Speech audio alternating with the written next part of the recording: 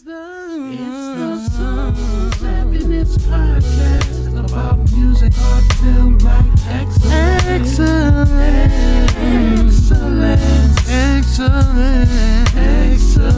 Can't forget about community, therapy, film and TV. It's about to go down. I think you better get ready right now. Welcome back to the Soul Happiness Podcast. We back another episode, y'all. We got another guest. No pajamas this time. I usually do it whenever I don't have a guest on, but I got a guest on, so gotta get dressed up for the promotionals. So here we are, another episode. I know y'all don't want to hear me rambling again. Solo episode. So we got a immaculate guest, fantastic guest, singer-songwriter. She's fantastic. Straight out of, I'm glad to have an Oklahoma native on the podcast. It's always, New Yorkers and California. No diss to them. I love everybody, but having an Oklahoman on, a musical artist, is just fantastic. I can't wait to get into this interview, but y'all give it up right now for Miss Branjae. Is that how you pronounce it? Yes. Okay, Miss Branjae. Yes. How are you doing? Hello. I'm doing so well today. Happy Sunday. Good day. I know, right? Happy Sunday. It's very hot, but can't complain too much because then it's gonna get. We're here, we're existing. But thank you so much for coming on the podcast. Of course. I love when I hear music. I get so animated when I hear good ass music. I hate to say that, if you sensitive to cussing, get buckle in because it's an explicitory podcast. I just gotta let it free in my spirit, just sprinkle like seasoning, just sprinkle of cuss words. But when I hear good music, which is your music, I was like, oh, I gotta ask what's going on with it because it just fills my spirit up. Great singles, Free Facts, Too Much. The Too Much one, but we'll get into that later on. I like to start off. I'm getting ahead of myself because I'm getting excited because I want to talk about your new music. But before we get to that, with all my the artist guests that I have on, I call it the musical genesis. I like to get to the beginning of your story. It's kind of blasphemous, but I'm gonna go with it because it sounds cool to me. But yeah, just to get to your musical genesis, what's your thank you. What's your in terms of music? What was your first introduction into music before you even thought about singing? What was it? In terms of the era, what was pulling you in terms of singers or musicians? Oh, well, I started in the beginning church. I was raised in a pretty strict household, church-wise, so I didn't really have access to a lot of music that was existing in the time of my childhood. And so I was kind of a late bloomer when it came to finding cool artists in music as I began to get older. But when I was younger, there were very few artists that I did have access to. And the first one was Michael Jackson. I mean, the greatest. And this is the 80s. So this is Michael Jackson prime. And then Diana Ross. I liked her a lot. And I listened to a lot of musicals. I was a very expressive, theatrical child, and so I liked classics, old musicals, performers like Sammy Davis Jr. I really loved, and Tina Turner was amazing. I saw a few of her performances live, and that was inspiring, but at the younger age, I came into knowing about Michael Jackson. And so I was allowed to see his videos and listen to his music. And so that's really who inspired me to get this idea of, I want to be on stage. That was my first time really seeing that, seeing Michael on a huge stage and then seeing all his videos and listening to his music. It was inspiring for me as a child. That's all I would do is watch musicals, watch Michael Jackson, the same videos over and over on VHS. And then, of course, I was raised on a lot of gospel music, so I knew very well, BB and CC Winans and the Winans family and Commission and the Clark sisters and, all of those artists. But I really was drawn to entertainers. I like full body entertainers. I like seeing an artist when they get on stage, it's the full thing. It's not just a person standing there singing. They can dance, they're singing. There's an act element, there's a theatrical acting element. Lyrics were always really important. Rhythms were really important. And just like that star factor, I just loved artists that had that star factor. And I was very attracted to that. And I imagined myself being that when I was a child. I was very shy in front of people. So I would, rehearse in the garage or rehearse in my room, when no one was there. But I really was inspired by dancing, singing, creative, performers. When you say in church you bloom late in terms of like, I guess in the church world they'll call it secular music. Secular worldly music, Right. What denomination do you come from?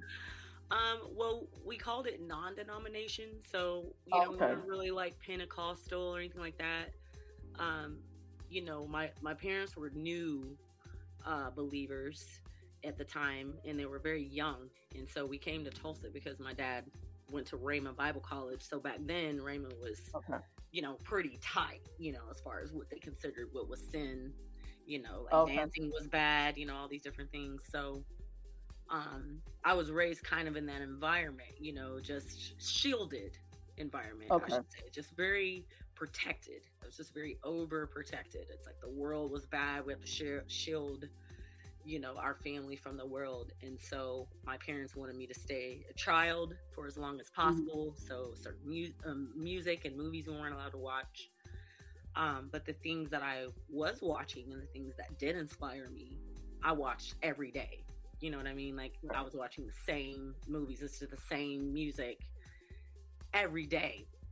And so I didn't really get that there was more variety until later in life, after I became a teenager, and you go into school and you're hearing, because I was homeschooled for a little bit in my earlier years. It wasn't until I started going to like high school, junior high, high school. So when I started like discovering other music, because my peers were listening to R&B groups, SWV, Brandy, these artists that were coming out in the 90s, I started getting access to.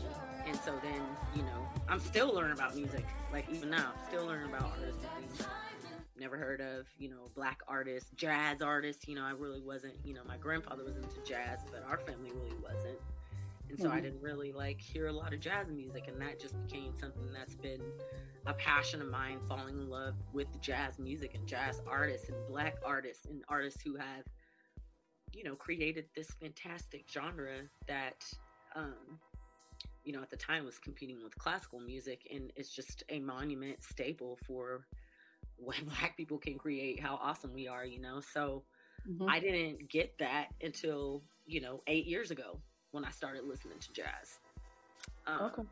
So yeah, kind of a late bloomer, when it came to discovering music, but I wouldn't change a thing because I like discovering things, I like stumbling into artists I haven't heard that I should have heard before, and, being inspired. So kind of like being a kid again. Right. That's the beautiful thing about it. You're always a student of music, I feel like. So, but I asked that because it's always interesting, the church, like how different I know you said yours is sort of non-denominational, but some of the denominations like Kojic and Pentecostal, like they're very strict with, and I grew up Baptist. They say we're the heathen of the denomination. Yeah, because y'all do whatever. Yeah, I was like, because it wasn't until like literally like 25 when I, got up in age and I would talk to certain musicians and artists, and then just interviewing guests, they're like, yeah, we couldn't listen to R&B or hip. I was like, I was going to church every Sunday and still listening to Too Short and Prince and whatever I wanted to listen to. I was listening to Erotic City at the tender age of 9, so I had no limitation. I had no idea who that even was.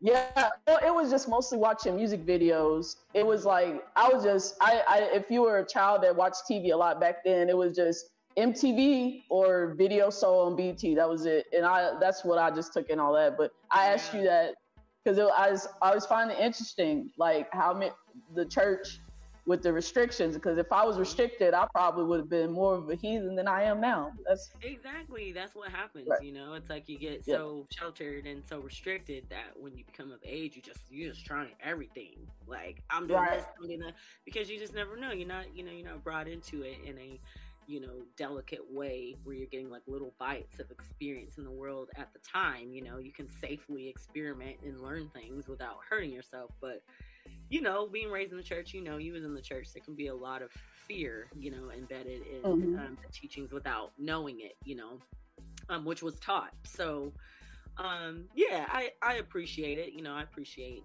being sheltered, and I'm finding the positivity in that now. And that is, like you said, being a student of music still, I'm still learning so much, as if I was little. And so, that's something positive. With that, what's your childhood, the reason why I asked that question in terms of like who stuck out to you is because I feel like with nostalgia, because I asked a therapist, what is it with like nostalgia with music, like when you hear it like transports you, and he said it's more to do with the prefrontal cortex of our brain. To where like we remember exactly where we were when we first heard that song. Like I remember, like it could be once it come on, like I can picture myself where I was when I first heard it.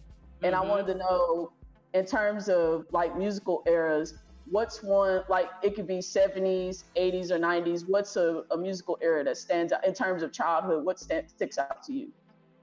The 90s, that really stands out to me. Late 80s, early 90s. That was when I was at the age where I was really paying attention. To what was around me.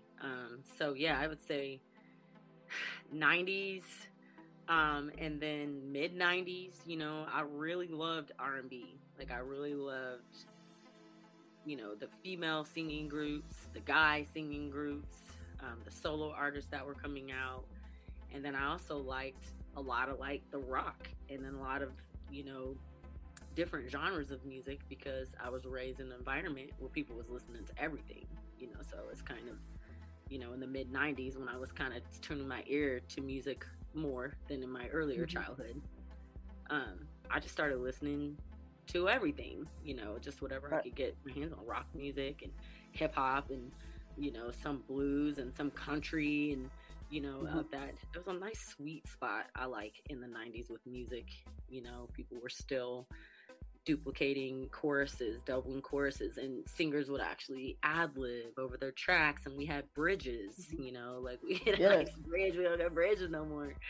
So I really like that era, and and then I like the 70s era, truly. I like, a lot of the disco. I like a lot of the upbeat stuff. And then, of course, in the 90s, Whitney, the ballad singers, Mariah, all the pop that was coming out, So, that's kind of where I hang out in era.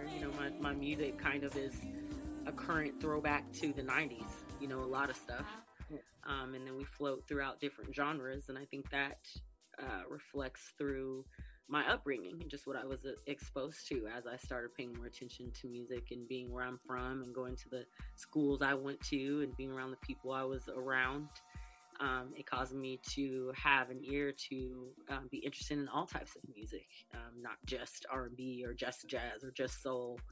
And so I think that reflects even today in my songwriting. I don't really stick with one genre. I'm a BAM artist, which I've been labeling Black American music as the genre, and I just refer to it as #BAM. Right. But it's just all the different genres that, we've created through centuries. And I still express myself through that, that style. So, God, it was such a simpler time in the 90s. I tell people younger than me all the time, like, there was a time where we actually went to the store to purchase it when it came out. It was like the release days. It started out on Tuesdays, and then it started to progress to Thursdays, going into the late 90s. But I remember like when that album was getting ready to drop, like everybody was waiting on it, and you go to And then explicitory music, you couldn't even get that. You know, we celebrate 50 years of hip hop. You couldn't even, you had to request that, especially if you were underage. You had to have a parent with you to get it. But yeah, it's like, yeah, I remember that. You couldn't buy that. Yeah, I remember that. Do you remember your first purchase of music? Was it, what was, I like asking this question just to get a sense of the era you were in. What was your first purchase? Was it a CD or cassette? My first purchase that I bought was a CD. And my first ever record, that was a CD. That we had records and stuff around the house, but those are records that my parents were buying and things that we had. But when I went and took my money and went to the record store, because you had to go to the record store and get the CD, it was Miss Education of Lauryn Hill. I bought that. Oh, CD nice. 3 times. Yeah. That will turn 25 this year too. Yes, it did. Yeah. Yeah, that was. I think that was the first record, or at least the first one I remember. That was, that's like a memory. It might have been a record before that, but I don't remember it. I remember. Right. You remember that one specifically. Lauryn Hill, yes. Yeah, specifically. And so you listed all the different artists that you like. What was that age? Did you always know you wanted to sing? What was that age for you to where you locked in, or was it high school age to where you wanted to pursue it professionally? Well, I knew I wanted it as a child, so 5 and 6, and then I started pursuing music, I guess being on stage. I was, on a TV show / dance troupe that traveled. I started getting into competitions and things, so singing competitions, dance competitions. I was on a local television show that was like the Mickey Mouse Club, right? So I started that at like 9 or 10 years old. And then after that, I think I graduated from that when I was about 14. And then I moved over. I went to Higher Dimensions, which was a mega church back in the day. And so I was involved in choir and dance there, and we toured and did, great things. And then I kind of aged out of that. And then I began to do like live music and put a band together and write my own songs and do what I'm doing now. That started at like 2004 or 5, when I really was like, oh, I can do this. This is something that can be pursued. Like my first gig, I was hired by a band called Full Flavor Kings. Charlie Red took me under his wing, I should say, and sort of trained me and taught me the ways of like a scene, the music scene, being a full-time musician, what that looks like. At the time, I wasn't full-time, but I knew I wanted to eventually get there. And so I started learning about the business and things about 2004 and 2005. My first gig, he handed me $75, and I was like, we get paid for this? Like, I didn't even realize. Right. I thought we was doing it for the love, because in church, you sing every Sunday because of the love of Christ. You don't get paid for it, And so I didn't realize that until later. So I was pretty green when I came into the game, 2005. Okay. My next question, in terms of, because I like to know like artists, what their artist inspiration is, and I wanted to know, because I don't know if it's just a musician thing or if artists do this. I'm always curious to know this, because in terms of the musician perspective, like when you were talking about learning, I didn't learn jazz till I started being classically and jazz trained, being a pianist, and then it just kept becoming like, I'm a kind of person where I'm obsessive with music. So it's like, once I learn an artist, I got to learn their whole discography. If they got like 8 or 10 albums, I have to listen to it. And I always wondered if artists like look at other artists, like if you like, say, Whitney Houston, like what's her inspiration? And then you start tracking it back. And then next thing you know, you're in a whole different era of like the 40s and 50s, because you tracked it back to Miss Dionne Ward. And then you track Miss Dionne Ward back to, Dinah Washington. And then Dinah Washington is like, I was wondering, do you do that in terms of, do you follow your inspiration? Yeah, I mean, I like to call those rabbit holes, now that we have YouTube and Spotify. Those are rabbit holes where like, you listen to your artist, or you listen to a new artist, and then I'm looking at Tiny Desk and then it'll eventually like connect me to something else that's tiny just that has something to do related to that artist. So yeah, I definitely travel down rabbit holes, but I'm more of an artist that I jump around a lot. I don't really feel like I have a sense of when I find a song that I like. Honestly, I don't usually go right to the artist. I usually sit with that song. I will listen to that one song probably all day, on repeat, or I'll move to something else and then go back to that song again. And then, after I know all the lyrics to the song, I'll be like, who is this? And then like, what else do they have? And then I start that journey. But I'm someone more like I jump around, I like music. So it's like this song I like. It's difficult sometimes for me to, I'm not an encyclopedia when it comes to artists. I have some friends that are like literal encyclopedias. They know the artist's name, which song the artist songs, what record they're on, the name of the record. Like, I lose artist names and stuff. I always have to rely on like my Spotify, like, who am I listening to right now? Because I'm somebody that like, I don't know. I'm listening to this amazing music. I don't even know the artist. I forget their names and things. So, but after I go through the all of their music, and I go through, traveling down the rabbit hole, and I usually will note them and start to learn them. But usually, yeah, I'm somebody that I'm just like, I like this song. This song is awesome. This song is awesome. Find another song. I make a playlist of songs I like, and I really make an effort to go through and look at like, who is the actual artist. I'm like, oh, I've heard that artist. So yeah, that's usually how I move about it. That's man. I'm trying to keep with my questions, but like 27 more just popped in when you said that because it just sparked. That's what happened. Yeah, I like it. The next one in terms of like your vocality, like because we're gonna get to the music. When I heard it, I was like, because it's so easy to say soulful. It's so easy to say that word, but I was like, what is that? Because it was a word that was coming to me, but it wasn't that. I didn't want to just say soulful. I was trying to use a different word. And when I heard the latest single you had, I was like, okay, pureness. I was like, that's what was coming to me. It's like a pure quality tone that's like, I love artists that play to the record in terms of the note placement. Like, it's not too much, it's not overdone. The pureness of it has like a lot of heart to it. And when it's heartfelt like that, I can feel the lyrics. And it's like, you feel the meaning of it, and it was like, but I was like, it's more than soulful. I was like, this is pureness. And I love like that alto range. I love singers like Aja from Kendra's Family Soul, like those certain tones. Yeah. Oh, it's like almost to where it's like pure. If like you made a ballad, I probably would cry because that tone, it just resonates like beautifully. I want to know in terms of your vocality, when did you start learning your voice in terms of, because it's like I look at it from like an athletic perspective in terms of like the more you do it, the more good you get at it, and it becomes just second nature to you, like brushing your teeth, like in terms of the craft of singing. I wanted to know, when did you start learning your voice, like what you could do, like how far you could go or how you could push yourself. When did you start learning your voice? Honestly, I'm still learning my voice. I'm still pushing myself.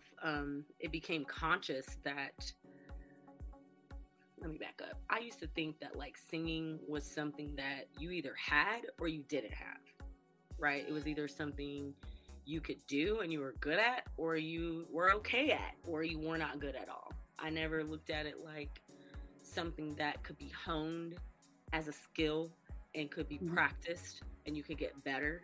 And so I didn't start really like working on my voice and trying different things and like seeing what's comfortable and what's uncomfortable, and let's push to the point of being uncomfortable and trying to go past that point, and taking voice lessons and actually practicing during the day, not just like singing at the show, right? Actually practicing and pushing myself until like 4 years ago. Up until that time, I always was a performer where I would perform. I was only I sang to myself, I sang in the shower, I sang along with music I was listening to. You sing because it's in you. You sing because it's just a way of expression. But rehearsal and practicing is something different, right? Mm-hmm. Just like I'm singing because this feels good, and I'm singing in the moment, and I'm humming, this is my jam, I'm singing along. That's the feel good and the expressive part.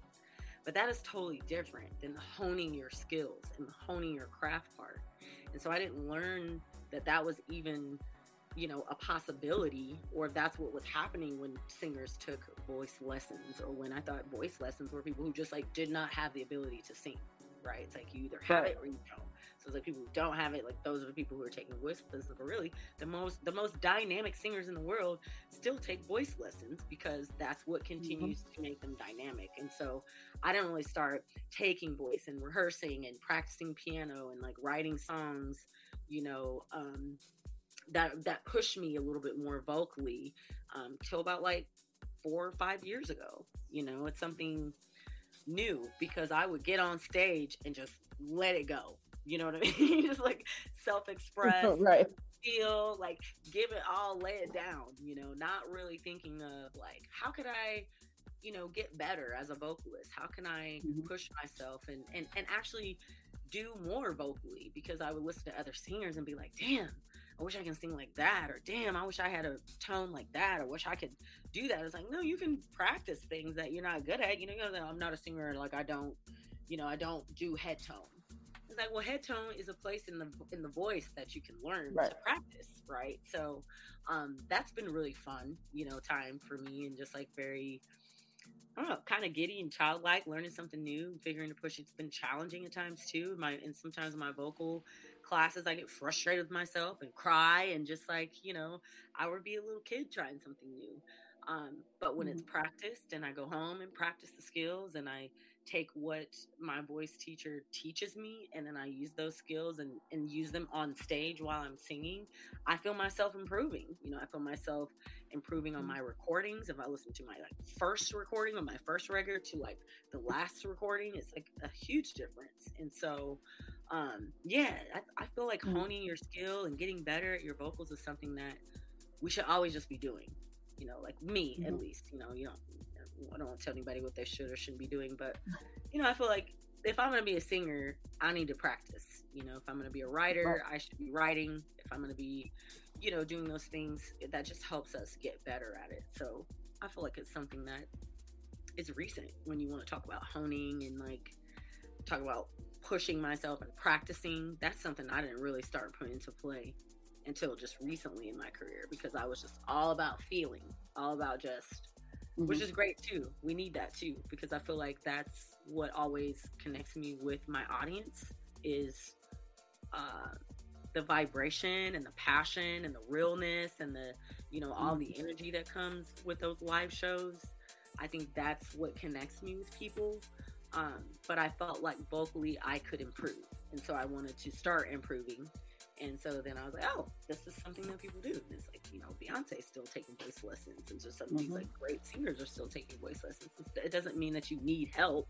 It just means that you're trying to like get better. But I had kind of the wrong perception of growth, and what that looks like. I thought it was just singing was something that I did to express myself. And so that was sort of a limitation for me. Like that was at a time, a limit. It was, I use this to express myself, which is great, but at the same time, it's like I can use this to express myself, and then I can improve upon that and really get better at it, and it becomes even a bigger expression and even a greater gift to the audience. So, yeah, that's kind of how I see it. That's relatable, because musicians do the same thing in terms of they have this thing. Some of them, I call them music snobs, where they think like if you can play by ear. And it's some of them that it's like play by ear, then also the ones that can read music. But my thing is, and they're real big on music theory. My thing is, as long as you're learning the piece and you're holding integrity, that's as good as a musician you're going to be. Nobody really cares if you know a score, a 5-minute score, or if you know E flat, because a lot of people, musicians, they'll learn like 3 or 4 keys and then they think that's playing by ear, and it's like, what I mean? It's like those little tricks in there. And then, because my perception of that was too, because they had me believing like if you didn't read music, you wasn't a real musician. So I definitely get that perspective. But in terms of, because your songs are so dope, what was the age for you to where you started writing songs? Oh wow, okay. I think I wrote my first song when I was like maybe like a teenager, maybe like early, it was early. And then I did a first recording when I was, about 18 or 19. My uncle is a musician, and, he kind of lived in our house here and there when I was growing up. And he was, the guy with the keyboards, and he danced and he sang and he song wrote and he went on tour with a band and he had rehearsal every week. And so, I'd be like, Uncle Marlon, where you going? I'm going to rehearsal, going on tour.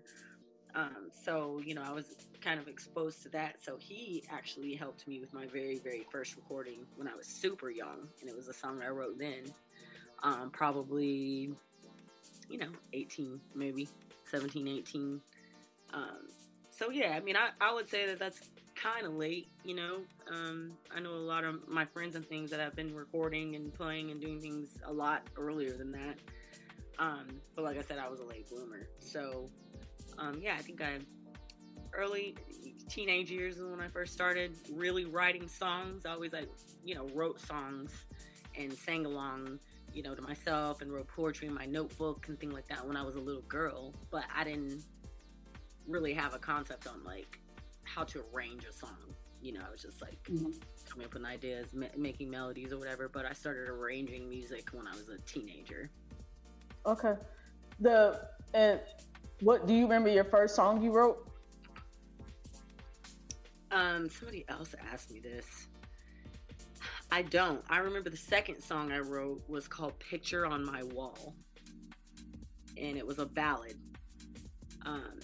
The first song, it's like there. I just cannot remember the title of it. I need to hit up my Uncle Marlon to see if he, maybe a possibility he still has that. But no, I don't remember. It's been so long and so much. Don't. And I usually don't ask that question because I feel like it's a throwaway question for an easy question to ask songwriters. But the only reason why I'm asking that because the curiosity was like usually like that first song, it can ignite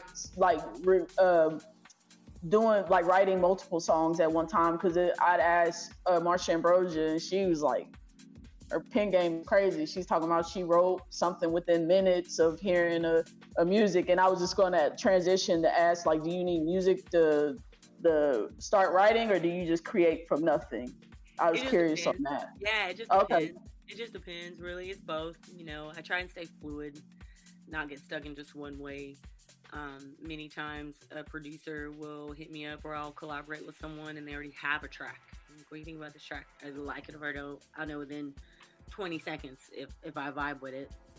And I'll either write to something that's already there, or I'll have an idea of the music already and work and do the track myself and write something to it and then hand it off to a producer that can make the track better, or hire musicians. I might hire a drummer and a bass player to like redo my bass, somebody to actually put real keys on it. And then sometimes I just write, lyrics and melody without any music.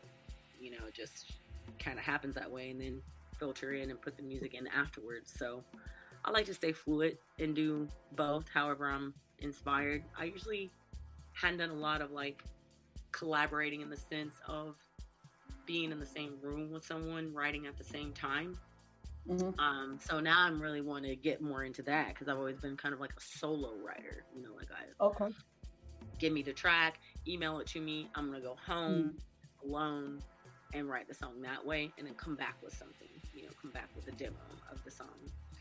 But I really want to venture more into writing with other people, showing up at a studio. Hey, what's a concept? What do we want to do? What do we want to talk about? What's the vibe? And creating a track and writing together, that's something that makes me nervous, and that's something that makes me, a little bit like, well, because I never do it that way. So that's a good idea and a good reason to do it, So I want to be I'll be connecting with some different artists here to practice that. But mostly, I write to a track, or I'll just make something up and then make a track. But both ways, yeah. Not see, I should just ask you that instead of that one because you answered it perfectly. What I was because when I hear too much, the reason I was just so curious to get in your brain in terms of songwriting because it's rare like in this time because it's a lot of music and it's not to diss any new music that's out because there's a lot of good pop music out with quality lyrics. But when I heard too much, it is something about like before because my thing with music, like it has to pull me in within like the first 15 seconds, like Right. melodically with the lyrics and also sonically. Yeah, like I feel like there's three elements to music: the lyricism, the lyrics, the vocality, and the production. Whether if it's live instrumentation or just whether it's drum programming or if it's just a sonic type of production, like all those three things have to align for it to be good.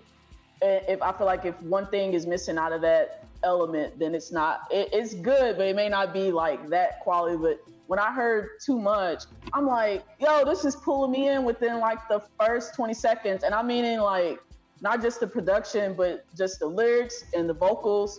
It like the way it all came together. And when you were talking about like people not writing bridges and pre-choruses, like that gave me that feeling of not like nostalgia dated type of feeling like, oh, this is throwback old type, but it gave me that good feeling of like when I hear Jimmy Jam and Terry Lewis, like when I hear them, and L.A. Reid and Babyface, like those type of records that they recorded like during the 80s, it gave me that vibe of like quality songs. Oh, and that's great. I'm so happy you're saying this. Thank you. That's great. yeah, and I don't like blowing smoke. I just say it like because I'm a very harsh music critic when it comes to, because I don't think soul music, I look at soul music as genreless. Like I don't pertain it to like R&B, blues, like what you were saying earlier, like Tina Turner, like those artists are genreless to me and can, Michael McDonald, like all those are like, I don't classify certain people as, oh, this is R&B or this is, this. I just look at it like what it's for. Even like my favorite singer, my top 10, Steve Perry, like from Journey. Oh my, his voice is incredible. Journey? Yes. Yes, Steve Perry. Oh my God. It's just a pure vocality, like that hits the soul to me. Like that's genreless. Like his voice is just pure. Tony Bennett, rest on him. One of my top favorites. Like I don't classify it as, even though it's in the jazz realm, I don't look at it like it's just pure vocals, Yeah, it's genreless. You can't put it in a box. It's just like, it's genreless. That's the best way to describe it. I mean, yeah. With your new music that you're putting out, in terms of your vision, like putting out an LP, what do you envision for like a full LP? What's your vision in terms of how you want the audience to receive it? I'm a storyteller. And so I like to tell stories. I like to tell encouraging stories through music, through the lyrics, and through the visuals. So my the next one's going to be an album. It is actually going to debut as a film project first, and then the album will be kind of, what do they call when you release a film? The soundtrack. Okay. Right. So this next record is going to be more focused on the storytelling aspect. So the music is produced that way. I'm really excited about this next project. And so that's what I want people to see. I want them to be connected to the story. I want them to relate to the story, and I want them to learn something from the story maybe they haven't seen or learned or seen or heard before. And so I like to attack things a little bit differently. I don't necessarily feel like when you come out with a record that you have to do what the industry says. Like, it's 2023. Mm-hmm. Artists are doing what we want as far as our careers and how we want to do it and what our budget allows, So I feel, you don't have to like have a record, come out with a single, release that record, do it a certain way. It has to be on Spotify. It has to, like all of this. I want to share art in an artistic way. You know, I want to share the music, which is art, in an artistic way. So I like to use the visuals and all that. So I want to roll out a visual interpretation of the music at the same time that they're hearing the music, and then later on release that album. So when people hear the album, they already have an image of what I've already shown them to the music. Right. That's so genius. Because I love people that think visually, because then I could get a full totality of, like, in terms of the project, when it comes out, it's like, okay, that makes sense. Like, you know, if you're telling a story, because I look at it the same way with like if you read an adaptation of a book, like if I read a book and I see the film, it's like, oh, okay. And then if it has to align the way I read it or whatever, you know, if I visualize it a certain way, yeah. Man. It's like planting the seed. I want you to think a certain thing when you hear this song. Usually it's the other way around. Usually it's like the song comes out, and if you like the song, you automatically get kind of a feel or a visual of what you see in your head. It might not even be clear, but you get kind of an idea.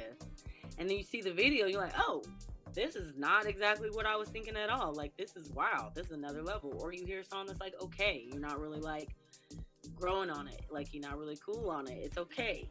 I like it, but it's not like, it's okay. And then you see the video and you're like, oh my God, damn. Like, this is amazing. Right. Yeah. Exactly. The song is amazing.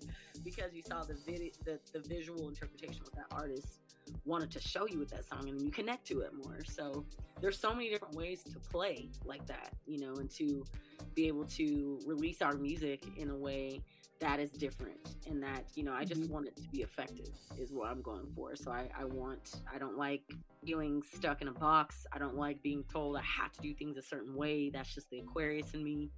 I like to reinvent the wheel and just do something that nobody else has ever done, or try it. I'm not afraid to like try things. This Intravibronic that I released, the singles on Spotify, but I only did the release of the record on Bandcamp.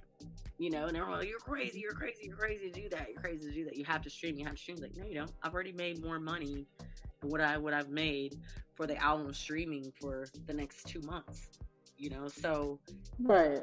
It's about trying to do things differently. Share your music directly. You know, we share our music on streaming and share it on YouTube, and we spend all this money as artists on our projects, and then it's hard to stay afloat. How do you pay for it when you don't have backing, you know? And so that's where the adventurous part of me steps up and says, oh, well, let's try this. You know, Bandcamp is a great platform. It allows you to, you know, connect with your audience straight up. And, exactly. And it works, and it's great, and people are seeing the music and hearing the music and getting connected, and, you know, and that connects them to YouTube and Spotify, and as you know, I got a lot of other music and stuff on Spotify, and some things I'll release on Spotify that won't be anywhere else, and other things, you know, I'll release on digital, you know, forms, or on an album, and that's all you can get is an album. It's like, let's just try things. Like, I'm not afraid to, you know, do that, because it's about getting your message out. What's the best way that the music can be heard, the message can be understood, and, you know, what's the best way that really I can help people, you know, is my purpose. Is just to encourage, inspire, help, keep people going. Music keeps me going. I just want to be an artist that's putting out positive influence instead of negative influence into a world that needs that balance, you know, and positivity. We're out of balance. The negative is just like hanging, like the music. People are struggling finding good music, you know, lyrics are kind of going down, you know, it's like, let's talk about some real stuff, and some inspiring things. And so, yeah, now's the time that we got all these tools as artists. We can use that to put it back out into the world and get it into the listener's ears. So I'm just really willing to try whatever we got to do. Let's try it. See if it works. Let's see if this works. Let's see if people will pick it up and hear it. So. That's so aggravating. I swear, it's like people that always want stuff for free. It's like, they like, you know, because Bandcamp, it is like, I've seen so many musicians and artists that do use Bandcamp, how beneficial it is for them in the long run, because they know, like, with that outlet, it's going to lead to more ticket purchases with them, like tour tickets and stuff like that. So it's like, tours and merchandise, you know, and just like, it connects you to everything, and it just takes out that I mean, there's nothing wrong with streaming. Streaming is fine, except Right. that the artists don't make money. It's great whenever you're Yeah. an underground artist or you're an artist that's grassroots and you need to be found on the internet. It's great for that. But when you're trying to be a 6-figure musician and you're trying to do it full time and you're trying to like make music be your job, the thing that pays your bills, then you got to monetize somehow, you know? And so to invest in a product, like it's not going to work that way if you're in the perfume business. If you invest all the money and putting into a perfume and then you just put it into the market for free, it's like, well, where do you get the return? Well, where do you, how does it work? So I don't know why, but we do music in that way. And so, you know, I just appreciate because it's just lazy. I say it because I wrote a whole article talking about it because they got mad at me for saying that because Adele, like certain people with large following, like their music is going to do good because they have built that foundation of their brand where it's like, oh, I know they're going to put out a good album, so I'm going to buy it just off of the name. But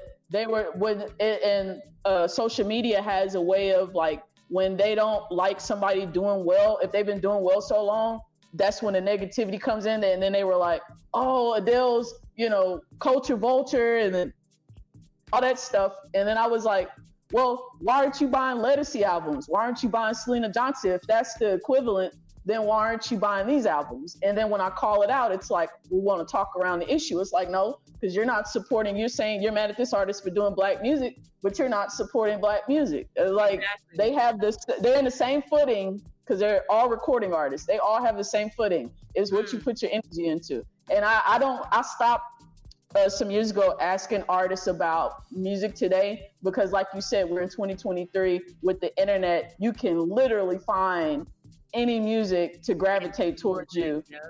But people are lazy. Like it's artists, they're like, what happened to, I'm like, they're on tour. Like if you buy a ticket, purchase the music, they're still putting out albums. Like, how about you go look it up? The internet is free. Google is free. Let's look it up.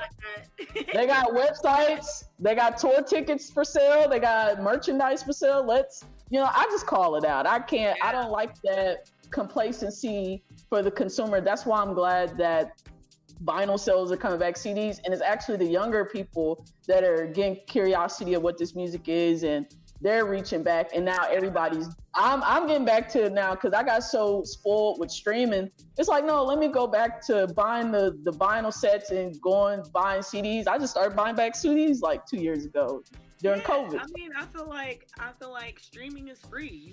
You pay, $10, $12 a month, right? Yeah. It's free anyway. Like you pretty much just pay whatever you want anyway. And how much cooler is it to have something tangible, like in your hand? You buy a record. I just came out with a lyric book for Intravibronic. It's got the lyrics. It's got the song definitions and just like what the songs mean, where I was coming from when I wrote each song. And it's got meditations at the end of it that go with each song each day, that are related to those songs, that are mantras that can be used in meditation. And then photography, because I did a whole thing on film photography with a photographer out here. And we shot to film. And so I didn't release any of those photos on the internet, but we printed really nice lyric book. And so it's like to have something tangible now, to have the music tangible now, like we listen to it on streaming anyway. To me, it's about just like having it, like having, the records and having the CDs and having, I've even seen young bands do tape cassettes now. Like they're even trying to bring back just, even if there's no music on it, but a link to something else, right? It's like the actual tangible something, the item to look at. It's just awesome. And that's something that we had in our generation. We was coming up, these kids don't know about it now because they're born into streaming. They don't know about like waiting in the line outside the record store before the thing drops. Like exactly. Reading credits on that's who I knew who Babyface was, because I was looking at Pebbles album and I'm seeing LaFace all over it, and then I'm seeing Kenny Edmonds on it, and then I'm looking at more LaFace, right? I'm like, who's this guy? And it's just like you just keep following it on every record. It's like, but That's what it's about. It's about, I found the answer, because I'm like, what's wrong with it? I'm like, that's what's wrong with it. We done got lazy and we got complacent with streaming, because we pay our little $10 a month, like you said, and we get all that, any album we want from our favorite artists from there, but we stop buying the music. So when new artists or even seasoned artists put out music, we're like, oh, is it on this stream? Right. And it may be just available. And now they're starting to vinyl printing, and they're starting to do vinyl sales and all that stuff, because people are starting to get the love of it back. And I'm getting to that point now where I'm like I literally just wrote down while you were talking, buy Branjae lyric book, because I'm about to go in there. I literally wrote it, because I'm old school. I still write stuff down. I'm like, I gotta write this down to buy it, because I like support it, because that's the only way we're going to keep it moving. The culture, the Black music specifically, in rock and blues, any genre that Black music exists, we have to keep supporting it. That's the only way it's going to preserve and keep going, if we actually purchase it and support tours, support more merch and all that. So, and I only got a couple more questions, and I'm gonna play this game with you. I play with all the guests so I can get you out of here. My next one, in terms of like how you look at the live experience with whether touring or just doing a live show, what's something that you take from it now that you have retrospect on it, from when what do you think of how you perform now versus like how you started? What's the difference to you? Confidence. Just growing confidence and being comfortable, just being that's what you learn. It's like the more you do anything, the better you get at it. And so I feel like I've been playing shows so long. I've learned so much. I've learned how to deal with a hardened audience, somebody that's, an audience that's a more of a difficult audience. I've learned, how to make a proper set list to make your music flow according to what your audience is doing, picking up on their energy, because every audience is different. Sometimes you get on stage and immediately like, oh, okay, they're up. They're ready to go. They're ready to catch anything I throw at them, right? Let's start out the gate. We up in the high stuff, the upbeat stuff from the top. And some people, they need a little bit of introduction. And some people need a shock whenever you come out on stage. So I'm doing a costume change, right after the first song. Like, oh my God. Oh, okay. nice. Right. Just so like, oh, I turned around, I came out, now she's in a different dress. Right. That's great. It's just expanding the show, getting more comfortable, getting stronger at, memorizing lyrics and remembering lyrics and directing a band. You get stronger at that. I feel like that is one thing that's got me, that I've grown in, is being actually a band leader, and gaining trust with an actual band, how to run a rehearsal, how to do all that stuff. When you're green, you don't know that. You don't know how to be a leader, or how to keep people excited, how to make them feel like they're a part of what you're doing. Because even when musicians are getting paid, people have to feel purpose, in whatever they're doing. Like, is this just the Branjae show, and where do I fit in it? Kind of, is this, am I a part of this? Am I not? What am I bringing? So I've learned a lot through the years, how to cultivate that, like how to keep the energy up, how to get people excited about what they're doing, and how to keep new songs coming in, writing new songs, and just, being a professional. I think that just gets better over time. Oh, I gotta see one of your live shows, because just watching it, the clips of it, I felt so much energy, because I'm like, this is a performer. I'm like, this is what it's about. It's like that, because I'm always captivated by performances to where it's like that confidence, like you said. Like, I look at that with Grace Jones, Prince, Rick James. When I look at those live performance footages, it's like confidence, like you said, but you have this like vigorous, just electrifying energy. Like, that's what makes the music impactful, because when you believe in it, that's gonna make me believe what you're doing. And I love that reciprocation with the crowd, like what you're saying. I can feel that energy just from how they're responding to you off there, and that's how you know you're like in the top elite level with performing, and you're already there. I'm like, Thank man. you. I got to see one of these live shows.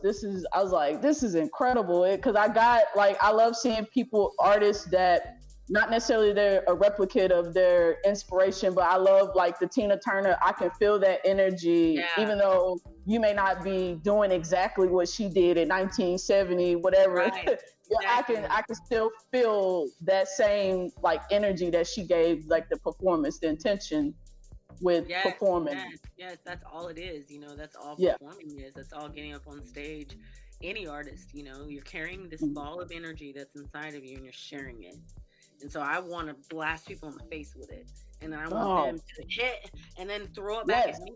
And so it's this tennis match that's happening that's positive energy, you know. So I love going out where the energy feels kind of like people aren't really sure, you know, people aren't really talking to each other. It's not and I like turning that around. That's just like the best feeling is like going out on stage to a vibe that's kind of like and then changing a whole vibe. And by the time it's over, people are excited and they're talking, they feel good about themselves. And like, you make me feel so empowered. Like, this made me feel like going out and doing the thing that I want to do. Or other musicians come and say, I'm a singer and I've been too scared, and seeing you made me do it. Like, I was scared too. Like, just do it. You know, feeling that empowerment and just like, that's my purpose. You know, I feel like it's so powerful, and I take it so serious. You know, it's not something that I'm just getting up here like, no, I'm just up here playing a show. It's like, no, we are manipulating energy. You know, it's what we're doing. We're manipulating energy, and you're sharing it with people. So what kind of energy do I want to share with this crowd? You know, I have to leave whatever it was that was bothering me before I got there, or if there were issues in me. I can't have issues with people in my band or issues with anyone on my team. Like, I feel like I have to let's table this and we'll talk about this issue later, or let's like fix this issue so that it can just be pure. So that when I get on stage and it's pure energy and it's positive light that I'm sending to people and they're sending it back to me, and then we can all just feel good, you know? So I take it very, very, very seriously. It's something that, you know, if I can't get it together and get myself in that positive alignment, then that's when I need to take a break from the stage. You know, it's like I go in my room, in my home, and I'm taking a break until I get the alignment with myself and God the Father and figure out what is going on. And then once I find that alignment within myself and I feel universally connected, now it's time to perform, because I feel like I'm up here manipulating energy. You know, it's not lightweight. Right. Yeah. Right. And it can go bad. Music makes people fight. Music can make people fight. You know what I'm saying? You think about it, like, ain't nobody ever been to a show of Branjae's and ever gotten in no fist fight. Like, it just doesn't happen. People are gonna be loving each other. Oh man. And laughing and sharing joy, because that is the actual intention when I get up there. And I feel like that's just such a blessing. You know, it's so powerful. You're saying, I relate to that 100%, because being an MD, I treat corporate gigs as like my college, because I like scanning the crowds, because most of the time, like when you're doing, especially if it's like for award shows, like certain like charity events, or like I do a lot of sports professional get like for MLB and stuff like that, and it's a lot of like, you know, above 34% tax bracket, you know, maybe in the 38, 39. And so it's like, but then I'm scanning the crowd and I can get a good assessment of the demographic. I'm like, oh, I know what's going to get them. And then I'll play some Motown. And then it's like, oh, and then you start seeing them loosen up because you play into that era. I love that feeling. It's like they get transported. But I 100% get that. And my last question before I play the game, in terms of, because you're saying everything right, in terms of like, because a lot of times the starving artist cliche that they put on artists, I think a lot of them don't have direction, and they get lost because there's so many different ways you can express your artistry. And I feel like what you're doing is gearing up for like somebody that's going to be around for a long time in terms of longevity in the music career, because it takes a lot of, especially dealing with, you know, bullshit promoters. You start learning the tricks. It's like, oh, I know with these promoters that we're not, and you start picking select cities because you know the business is going to be done right, and it's like, you know, I'm sure you deal with that. But in terms of your growth your evolution as an artist? What does that look like for you, like moving forward in terms of the progression of what you want it to look like? Say the question one more time. I want to get the full question. What's in terms of your vision of the longevity of your career, what does that look like to you? I mean, until I drop, honestly, I can't lie and say that, I'm an artist like we all do because we're independent, that it gets hard and you feel sometimes like you want to quit. You feel like, what am I even doing this for? Is anybody even listening? Does it even matter? If I quit, I'm just one less artist that's going to be trying to make it. You feel that way. But then I always go back and turn that thought around where there's only one me. There will never be another artist that's going to sing the songs, write the songs, perform the way I do, just like any other artist. It's like I'm original. I have to remind myself that. But as long as I continue to hold on to this passion and the purpose behind it and what I'm trying to do, which is share light and positive energy to the world through human experience, as long as I feel positive about that and I feel like I'm still being led in the right direction and I'm on the right path, I'm going to continue to go. I mean, I definitely envision myself as an older woman. I see myself like the Diana Ross that's still touring and she's like 75, or, these artists that still pop up and do here and there tours and they still got it, as long as that passion is there. I mean, I don't really see an end date, and honestly, I don't know what else I will be doing, other than movies, like acting. Right. But that's all kind of rolled in, to what to music.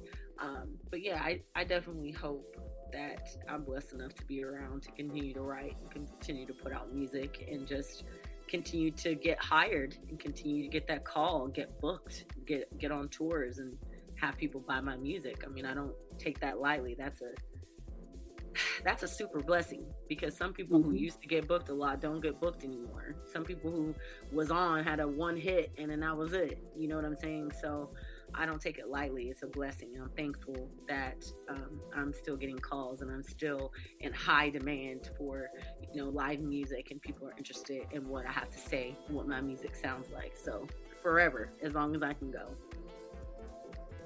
I play this game with all the guests. It's called the What's Wrong With You game. I got I gotta explain the rules because they say I don't explain them good whenever they get in the game. So I'm gonna explain. It's basically an either or game. It's nothing to worry about. It's a pretty easy game as long as basically the rules of the game. You gotta pick what I pick. That's the rules of the game. I'm already stressed. it's not art, and I gotta put emphasis on this. It's not artist comparison. I just simply want to know, who do you play more on your playlist? That's basically it. You're probably wondering what does that have to do with your pick? It's gonna make sense as we get into it. Okay, let's get into it. Okay, the first one is Marvin Gaye or Teddy Pendergrass. Like, who do I listen to more? On your playlist. It's gonna be Teddy. Okay, and also let me add this in there again as we get further in the game. Their catalog. I know, right? I make up the rules as I go. That's also something I do. I make it up as I go.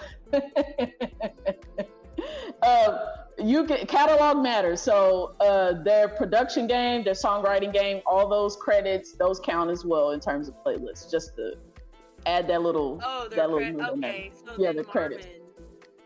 Well, no, whoever, it's just whoever, you lean towards more. Man, that was hard. It's like right now, out of those two artists, the last one I listened to was Teddy Pendergrass. Okay. So that's what I was saying. You're talking right. You're talking right on that one. Yeah. The next one is OJ's or Whispers? OJ's, probably. Yeah, OJ's. Oh, yes. It's like 3-4 in a row. You just say OJ's. Yeah, okay. You get bonus for that. The next one, Prince or Rick James? Oh, Prince. Okay. Those are all trick questions. Either way you would have went with it, you would have got it right. But you would have got double bonus if you would have said the Whispers, because So how do they got right or not? How do I know if I win? This is where we at the part of the game right here. Those were the easy ones. This is a roller coaster ride game. Those were the easy ones to set you up. Now we at the part of the game. This is sort of where the roller coaster, where it's gonna hit. It mostly hits my stomach if y'all don't answer right. So don't be alarmed. But we're at the part of the game now where you got to get all these right, or you get a what's wrong with you. That's where I kind of trick y'all up a little bit. I like to. But okay, this is Michael Jackson specific. Off the Wall or Thriller.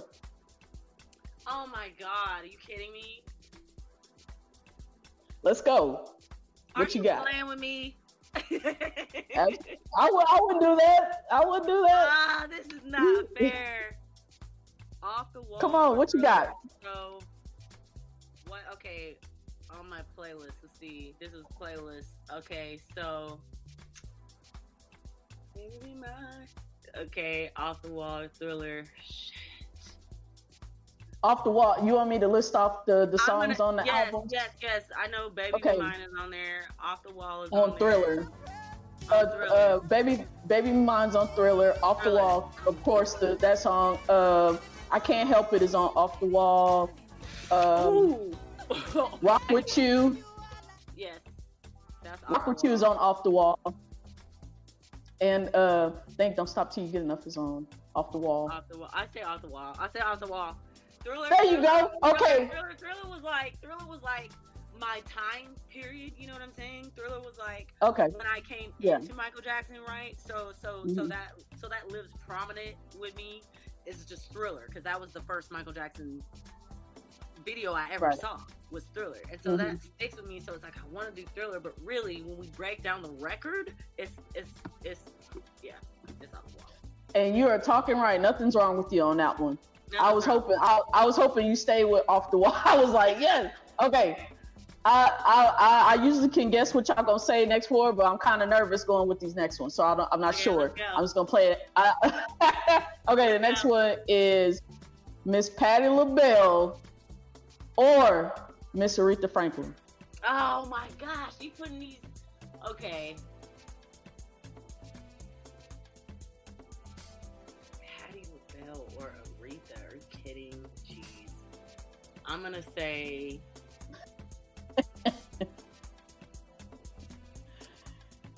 Oh my gosh, it's tough. It's tough. Okay. What? Well, who do you play more? Who's? Well, neither. You know, I don't listen to a lot of Patti or Aretha on a playlist, right? Since we talking about that, but as I'm gonna just go with. Geez, I don't know. I feel like I could say either one of them.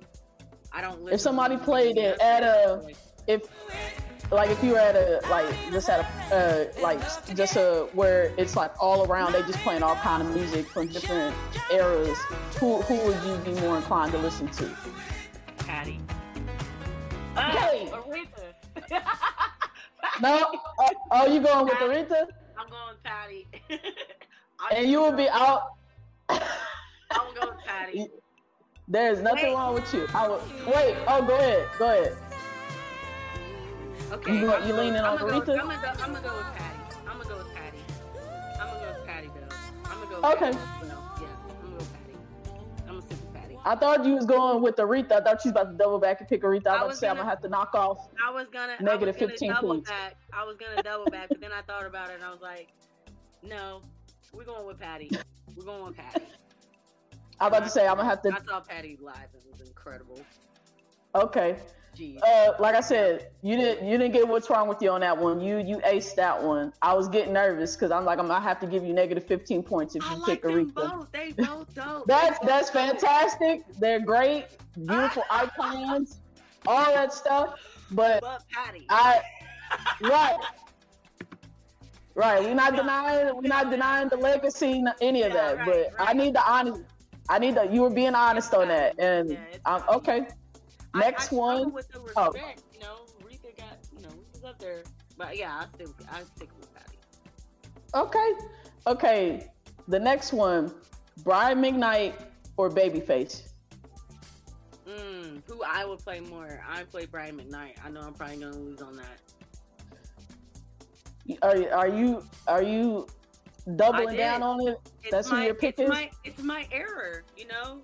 Okay. Do I ever cross your mind? I was in that era. So. Okay. Okay.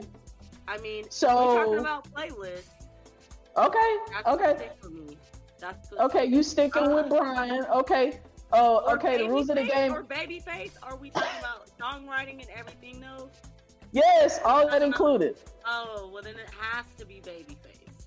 Listen, if you listen to more, if I could cheat, I know it's cheating to add Babyface's songwriter credits and production credits, but yeah, that can't compete with Brian. Okay, so just their solo work. Okay, I'll be fair and say that. The other way around, Brian can't compete with Babyface. Right. So solo work, you're going with Brian. Yeah. I'll take that. Solo work, I'm going with Brian. Just singing, just the song, just the album. I'm gonna go with Brian. That was just what I listened to. But okay, we comparing them both with songwriting, with credit, with all of that. It's Babyface. I mean, okay, that's without a yeah. I'm gonna be fair and take that because usually I always add that in as the leading factor just to get the W, but I ain't gonna be petty like that. And okay, since you didn't pick,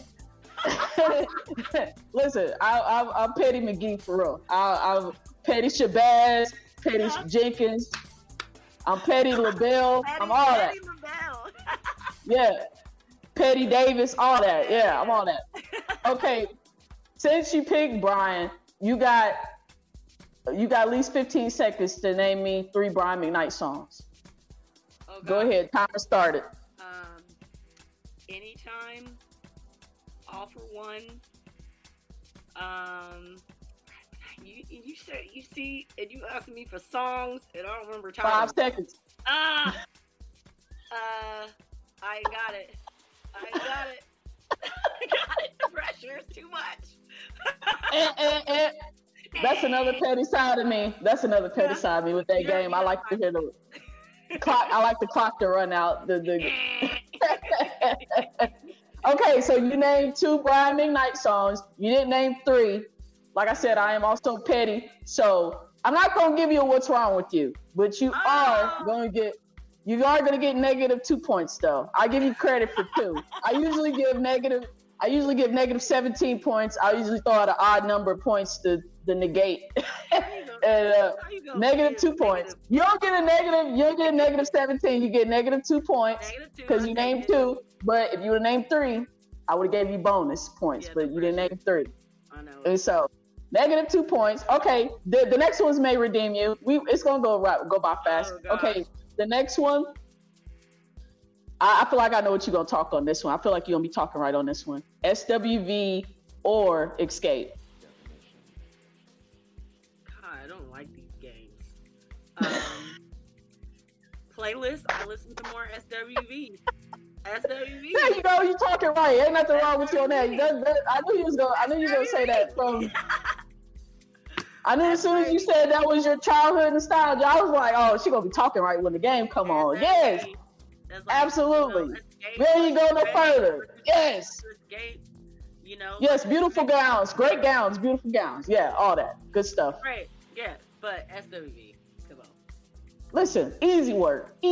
Okay, the next one: Boyz II Men or Jodeci?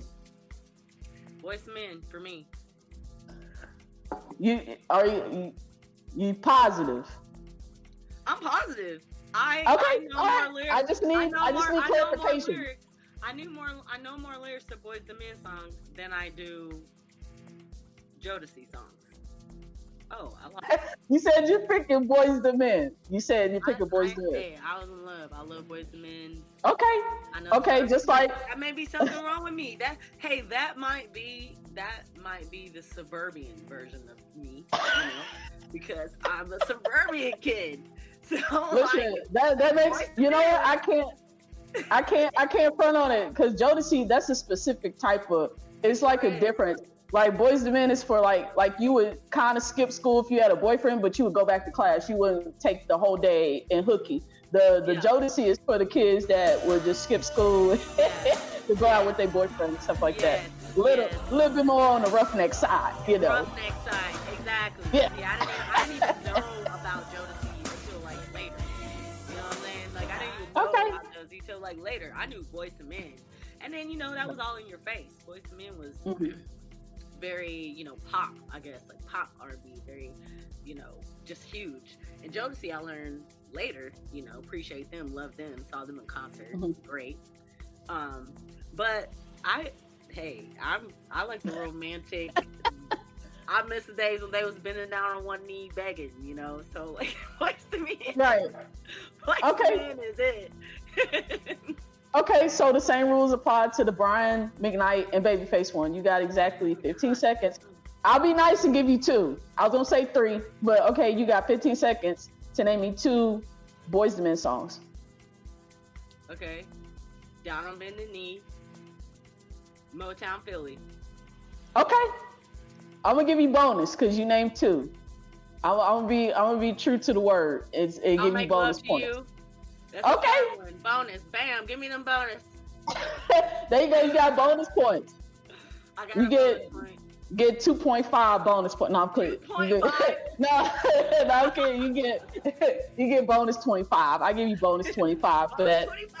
I'll take that. There we go. Okay, the bonus one. We're at the ending. Bonus. Mary J. Blige or Faith Evans. Mary J. Okay. Let me put it like this. Who has the better debut and sophomore album? Who has the better debut, Mary J. or Faith? Who has the better debut and sophomore album? He's got the better debut. I don't remember Faith. Mary's What's the 411 and Faith's self-titled. Oh shit! Wait. Okay, I remember. And then My Life is sophomore. Yeah. And the one was Faith. Keep the Faith. I'm going Mary J.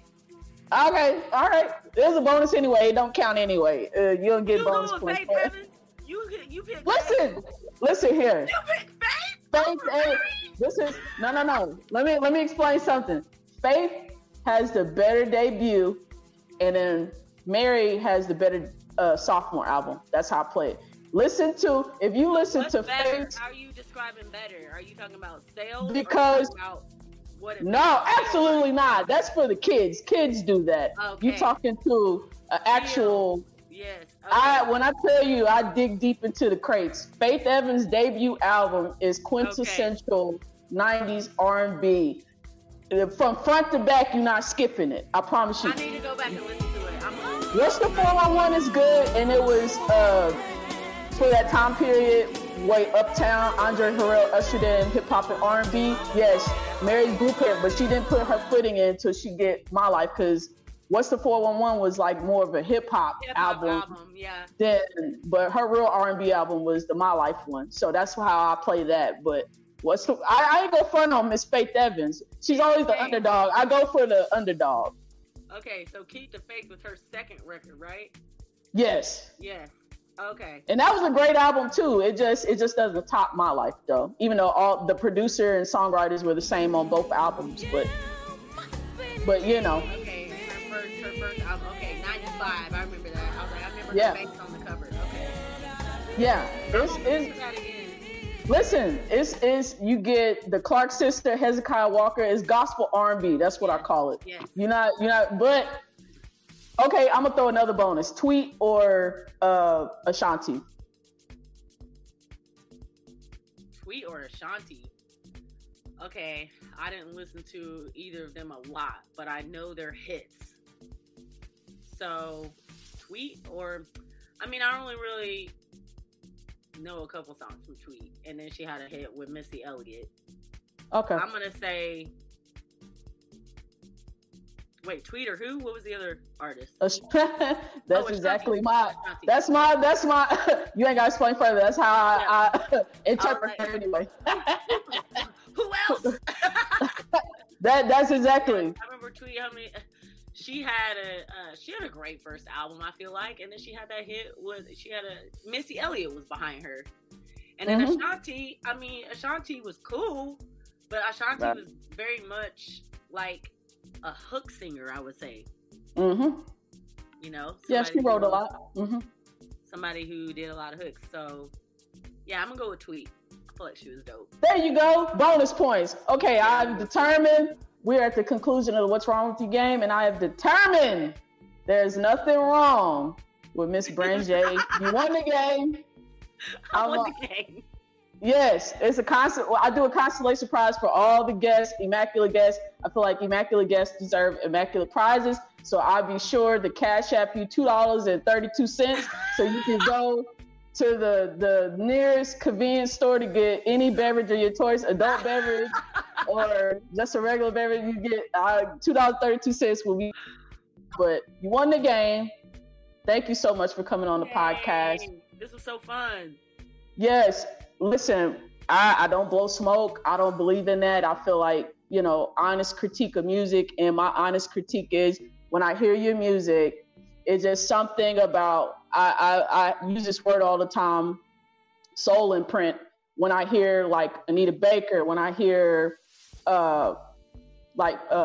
Lisa Morgan, like those 80s artists, and then even moving forward, like a Faith Evans, or I hear certain records, it like resonate of the first time I hear it, and your voice does that for me in terms of being like a soul. It's like a musical ascension.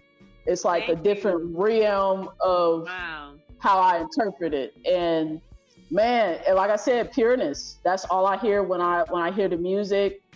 And yeah, I feel like what you're doing now is just the precedent of what I expect moving forward. And whatever that is, whatever you imagine it to be, whatever genre you play with, I'm accepting of that artistry because I feel like it's coming from an authentic place and from an authentic artist. No problem. And what can the listening audience look forward to in terms of the projects you got coming out? Yeah, well, we're still pumping this Intra-Vibronic that just came out. I'm set to shoot a music video on Tuesday. And so they can look out for that. And the lyric book it's just dropped. So that's just been on the, we just got that on the Bandcamp. So yeah, they could get the Intra-Vibronic and then look forward to my next project of that called Master of Ceremonies. Really excited about sharing. And then I've been working on some singles in between there. So I'll have, I got an R&B song that's going to come out called On the Ground that I really, really love. I've been playing it live and testing it out. It's getting a lot of good response. So yeah, a lot of new stuff coming out. And what's your social media where they can follow you? It's Branjae Music, spelled just my name, Branjae, and then music behind that on all social platforms, Bandcamp, and all the social medias. Okay, like I said, Soul Savage podcast, Miss Branjae, fantastic. Probably one of my top favorite guests of the year. We ain't even all the way over with. Oh my God, this was the gems you were dropping. Y'all getting free gems on this podcast. This is one great episode. Hopefully you tuned in. Thank you so much again, Miss Branjae, for coming on. Do you have any lasting words you want to say before we end the podcast? Oh man, just keep sharing love, keep sharing positivity. There's so much negativity. Let's control our own vibrations and decide to be good and decide to give and decide to be patient. All those wonderful things. And yeah, continue making art, everybody. Just make art. Yes. Yes. That's the word. Another gem right there. Control the vibrations. That's what I was trying to do in this because I'm very much a heathen. And so I was trying to contain that in this, I don't like to express it so much to people on the first introduction. So control the vibrations. We doing that. Soul Savage podcast, y'all. Yes. Soul Savage podcast, y'all. Miss Branjae, wonderful guest. She's just fantastic. Make sure y'all purchase the music. We're going to have all the links in the Spotify, Apple Podcasts, descriptions. Make sure y'all tune in. And we out. Whether you need to be comforted, soothed, or relaxed, Soul Savviness got you. The ultimate getaway. You are listening to the sounds of Soul Savviness podcast, where we are sure to put your mind, body, and soul at ease.